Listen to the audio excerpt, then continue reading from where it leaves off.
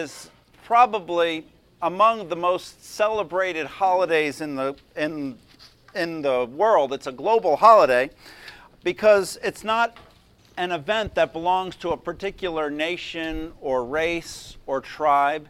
It's an event that belongs to all people everywhere, because it answers the problem that all people everywhere have, which is the problem that one of the problems all people everywhere have. There's two certainties in life: death and taxes, and the resurrection addresses one of those problems in the victory over death that Jesus experienced. And so the resurrection changes everything, and that's why Easter is something we all celebrate.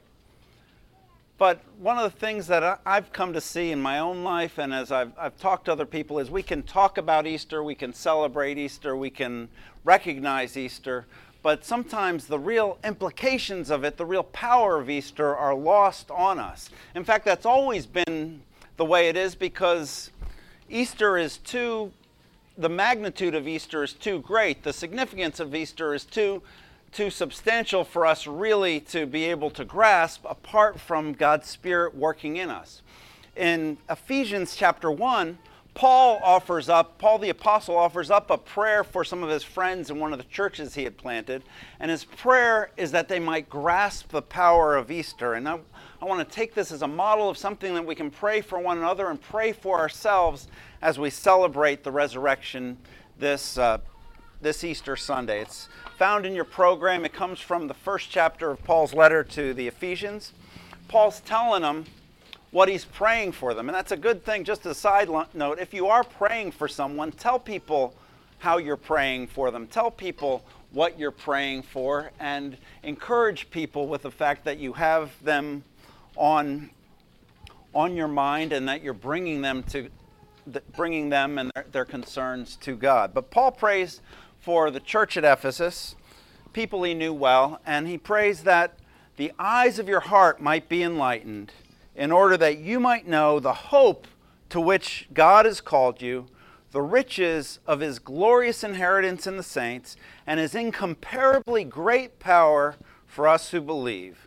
That's a power that's like the working of his mighty strength, which he exerted when he raised Jesus from the dead. Paul's saying the power of God for us who believe is that same power that raised Jesus from the dead. And he wants them to comprehend that.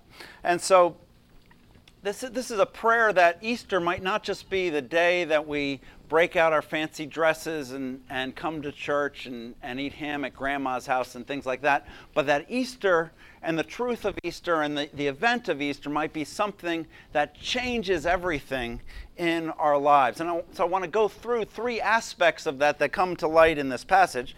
The first is that the power of God through Easter helps us to find our significance through a new inheritance.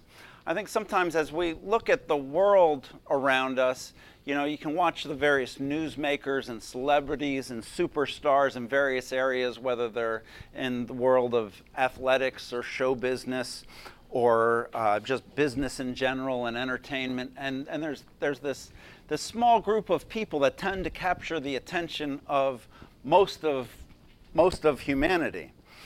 And sometimes I think when we look at that, when we think about it, it just makes us wonder, who am I really? Is anyone paying attention to me? What difference does my life make? What difference does my existence make? But the work of God at Easter gives us a new answer to that question. In verse 16, Paul says that you might know the riches of a glorious inheritance in the saints.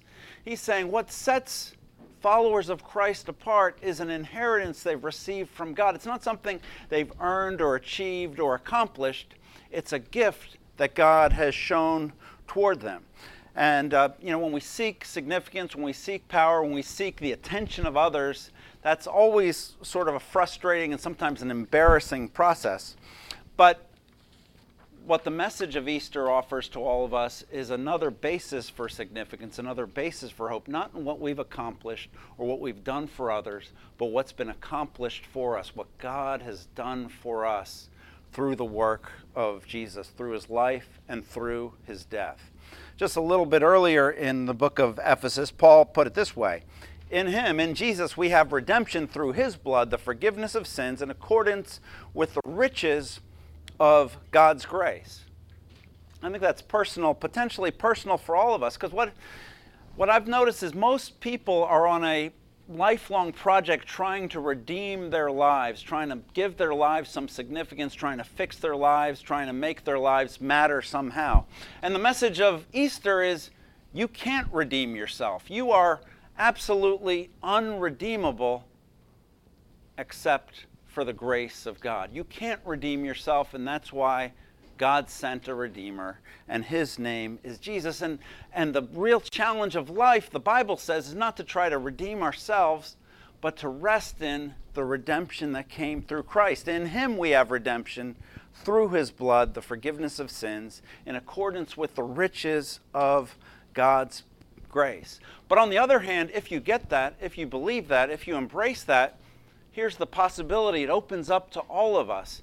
No matter how weak or how flawed or how limited we might be, it opens up the possibility that you could be an agent of redemption, that God can use your life to bring redemption to others, that God can use your life to make an eternal difference in others. That's what Easter can mean for all of us. In fact, that's part of what the resurrection means for believers, is that the restoration will happen, and we can be agents of that. It's very interesting. Some of you might be familiar with 1 Corinthians 15. It's a go-to passage for pastors on Easter Sunday because it's an extended chapter on the resurrection of Jesus Christ, where Paul is talking about the fact that Jesus rose and how that changes everything. And then his application is very interesting. You might expect after Paul has said, Jesus rose from the dead and we need to believe in him and we need to rest in him, you might expect that Paul would then say, okay, so you guys don't have to do anything, just wait, God's going to take care of it all. And you guys can all just rest easy and let God fix this world. But instead, the way 1 Corinthians 15 ends, the application, the practical application of and implication of the resurrection for all of us is this. I think it's up on the board now. Therefore, my dear brothers and sisters, stand firm. Let nothing move you. Always give yourself fully to the work of the Lord, because you know that your labor in the Lord is not in vain. The promise he's saying here is that all of your service, all of your sacrifice, all of your effort, all of your struggle, all of the things you seek to do in his name ultimately will find their way into the new world that Jesus initiated through his resurrection. They might feel insignificant right now. They might feel like they're passing away right now. But ultimately, because Jesus rose from the dead, your labors in his name are not in vain. We might feel invisible and irrelevant and wonder about the real significance of our life, but real significance and eternal impact is discovered through our connection with the risen Lord Jesus Christ. And that's the offer that he gives us. But not only does he invite us to find our significance in him, he also invites us to find a new basis for hope in him. Think about the life of Jesus. I would imagine most of you are broadly familiar with the life of Jesus. And in real time, he went through life, and up until about age 33, he looked like he had had a pretty impressive life. He had gathered a lot of followers. A lot of people knew his name. A lot of people were paying attention to him. A lot of people hung on his every word. He could gather a crowd pretty easily, and he had gained the attention of the authorities. And then it all fell apart. And as you know the story, his friends rejected him. The authorities arrested him. And then he was condemned, he was beaten, and he was hung on a cross. And at that point, everybody figured that Jesus must have been an absolute abject failure, because they were desperately looking for a Savior. They were desperately looking for a Messiah, but the definition of a Messiah was somebody who was victorious and triumphant. And somebody who got nailed to a Roman cross, by definition, was not somebody who was going to be able to rescue them. And even though they were looking for a Messiah, when Jesus passed away, he just became another failed pretender of a Messiah until he rose again from the dead. And when he rose from the dead, everything in Jesus' life took on new meaning. Everything in Jesus' life had a whole new significance. Everything he said and everything he did was validated because of his resurrection. And that's the basis for our hope. So when Paul says, I want you to know the hope that God has called you to, he's asking us to channel the power of the resurrection even for our life. Now, this is interesting to me professionally, because I do a lot of funerals. If you guys need a funeral, you can call me. It's one of my skills. And so this past week, it was interesting. There was a front page article in the Washington Post that the title of which was "The Funeral as We Know It is Becoming a Relic."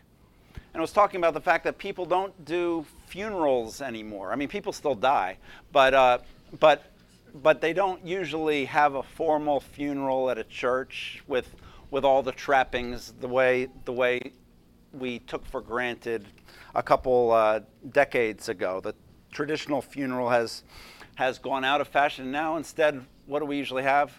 Let's celebrate the life. Let's have a celebration of life, and everyone gets together and tells funny stories and cracks jokes and talks about what they liked about the person who passed away. And and that seems like a good sentiment, but one of the things I've learned over a career of doing funerals and following up and ministering to people as they go through life is that most lives aren't really a completed story. Oftentimes people are right in the midst of life and it gets cut short, or they're going through life and they get off track and there's much less to celebrate, or they just kind of fade away. And so when we look at our lives, often even within the limits of our life, it's hard to figure out what we ought to be celebrating there. And it's an interesting dynamic. We live in the modern age. We're in the midst of something of an experiment. This is the first age in the history of humanity where the vast majority of people, or the popular wisdom, was that there is no life after death. That this life is all there is, and when you die, it's lights out. And we don't really know how that's going to shape society going forward, or how that's going to shape the values we live by, or what our world is going to look like. It's going to be interesting to see. But when we have a celebration of life, the challenge with that is you're kind of ignoring the elephant in the room, which is this person is now dead. And I think there's a sense in which we've lost the plot. A traditional funeral is not just about the life that's been lost and eulogizing that life, but it's also about the hope that we have, a hope that though we died, one day we will rise again, a hope that we have that though this person has physically passed away, eternally they've lived on and they've gone to be with Jesus in paradise. And a hope that we have that one day will all be restored. And so the doctrine of the resurrection, the truth of the resurrection, gives us hope even in the face of a life that's cut short, even in the face of a life that's interrupted, a hope that God ultimately is going to finish all of these stories, and ultimately our life story is going to fit into a larger story, and everything is going to work out for good. In 1 Thessalonians 4:13, Paul gives perspective on this. He says, "Brothers and sisters, I do not want you to be uninformed about those who sleep in death, so that you do not grieve like the rest of mankind who have no hope. For we believe that Jesus died and rose again." See, because we believe that Jesus died and rose again, because Christians believe that, we have hope even in the midst of grieving. It's not that we don't grieve, but we can grieve with hope because of the victory of Jesus. See, most of our lives are a mixture of tragedy and comedy and farce. Some of our lives are too short or represent unfinished stories, or we go off track. Just like, frankly, the life of Jesus seemed like something of a tragedy initially. Especially as he hung on a Roman cross and died at age 33 with a sign above his head that said, "This is the King of the Jews." But there's an assurance that we can have, each of us, that's offered through the victory of Jesus, through the resurrection of Jesus from the dead. And that is, you don't know how your story will unfold, but we can have hope because Jesus rose from the dead. And what the resurrection tells us is that each one of us is part of a glorious plan, part of a story that's much bigger than ourselves. And we fit into that larger story in a way that we can only begin to imagine. And the promise of the gospel is one day all the threads of this story, of all of our stories, are going to come together, and it's all going to make sense because it's going to be part of God's epic story of how God is working to redeem this world. And precisely where your story is the most incoherent, precisely in the places where your story doesn't seem to make any sense at all, that's the place where God is working in a powerful way to accomplish something that's bigger than anything you can imagine. And that's the promise that we have, especially when our story gets rough, especially when the way we'd like to write our story and the way our story is actually unfolding seem like two different things. We have this hope that God is writing a bigger story through our lives. So you have a key part to play, and your story is going to be a glorious story as you follow the risen Christ. This hope is summed up by the words of the psalmist in Psalm 139 when he says, "All the days that were ordained for me were written in your book before even one of them came to be." Just as the story of Jesus was not the story that people thought would be a story of victory, but it was a greater victory than they could imagine, your story and the disappointments and the frustrations you have are leading to a greater victory than you can imagine if you continue to trust in Him. So it gives us a basis for significance. It gives us a basis for hope. And then finally, it's in the resurrection that we see the power of God coming even through our scars. Paul says, "I pray that you might know His incomparably great power for us who believe, a power that's like the working of His mighty strength, which He exerted in Christ when He raised Jesus from the dead." Into every life, tragedy falls one way or another, and all of our best laid plans, often our best laid plans, end up in shambles. And sometimes even the holidays serve as a reminder of the fact that life isn't working out quite the way we wanted. But the story of Jesus, the life of Jesus, is all about the reality that God has entered into our tragedy. God became one of us. He lived a life like ours. He experienced all the inconveniences of life that you and I experience on the way. He experienced rejection by his family, desertion by his friend. He experienced condemnation by the crowd. He was unjustly convicted by the courts. He was tortured. He experienced the breakdown of his body, and even the dark night of the soul and unanswered prayers and a sense of abandonment by God. All of those things. I mean, the story of Jesus, the life of Jesus is, in one level, a story of the ultimate human tragedy. The best man who ever lived, the sinless man who lived a perfect life, enduring the worst that this world has to offer. Not only from his friends, but also the victory of his enemies over him. Not only that, but even the abandonment, the spiritual abandonment of God. And his last words, he calls out, my God, why have you forsaken me?" And yet, the story of Jesus is the story of God working through tragedy. And even in the tragedy of Jesus, God was setting the powers of darkness up for their ultimate defeat. Because even the tragedy and evil was just a tool that God was using to accomplish His plan. And this is what the apostles came to see.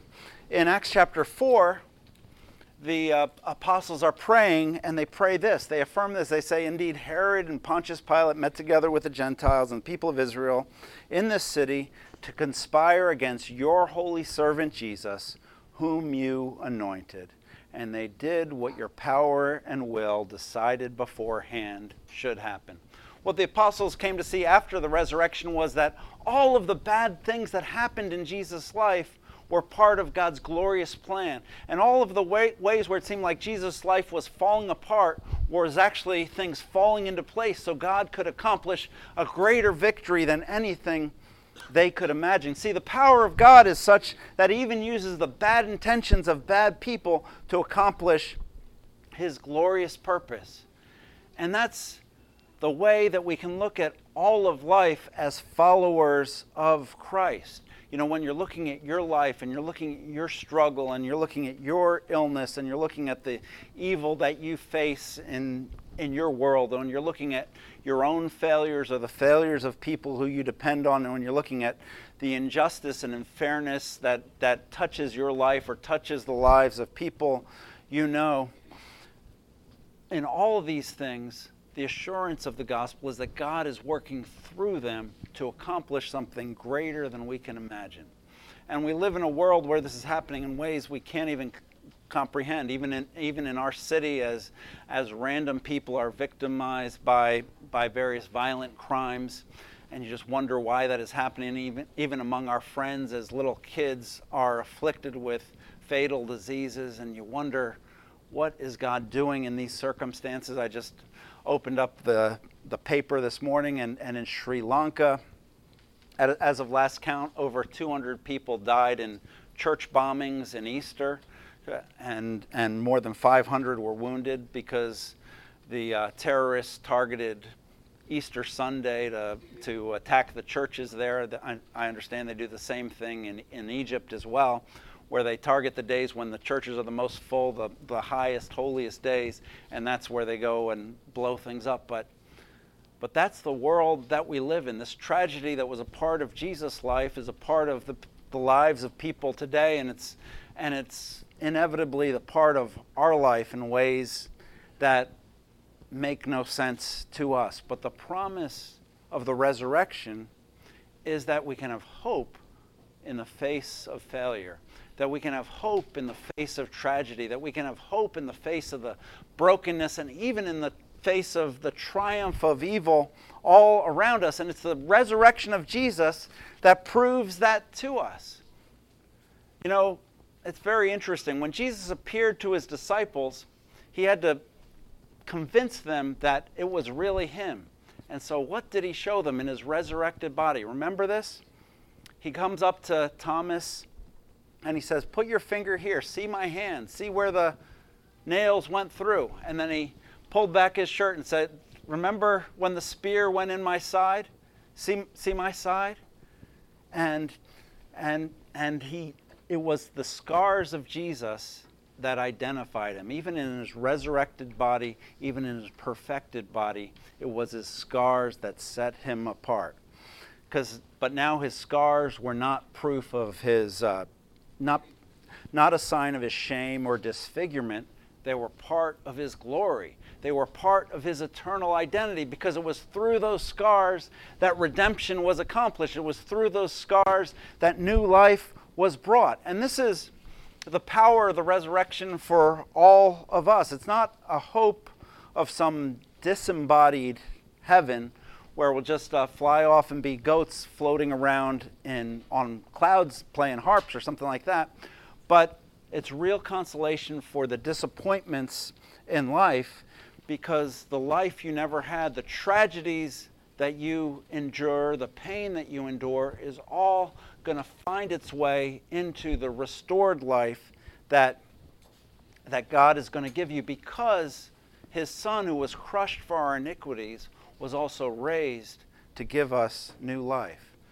You know, we accumulate scars as life comes at us. You accumulate scars sometimes just for living in a broken world. Sometimes if you're dedicated in your faith and living by principle, you accumulate even more scars. But through all that, if we're following Christ, victory comes in the end. And the promise of the resurrection for all those who believe in Jesus is that you will get the life that you wanted. You will get the body you wanted. You will get the health and the strength and the beauty that you're longing for. You will experience the love and the family and the friends that you're waiting for. You will experience the joy and the healing that God has put a desire for in your hearts. The worst things that you ever experienced, as you process those things by faith, will make your eternal life greater. The deepest sorrows in this life will lead to the greatest joy and the greatest glory in the life to come. And that's the power of Easter, the power of the resurrection that's offered to all of Jesus' followers today. Let's pray. Heavenly Father, I just ask that you would answer this prayer for all of us gathered today, that we might know the hope to which you've called us, the riches of our glorious inheritance in the saints, and your incomparable power for all who believe, the power that's like the working of your mighty strength, which you exerted in Christ when you raised him from the dead. We pray that you would make this real to us now. In Jesus' name, amen.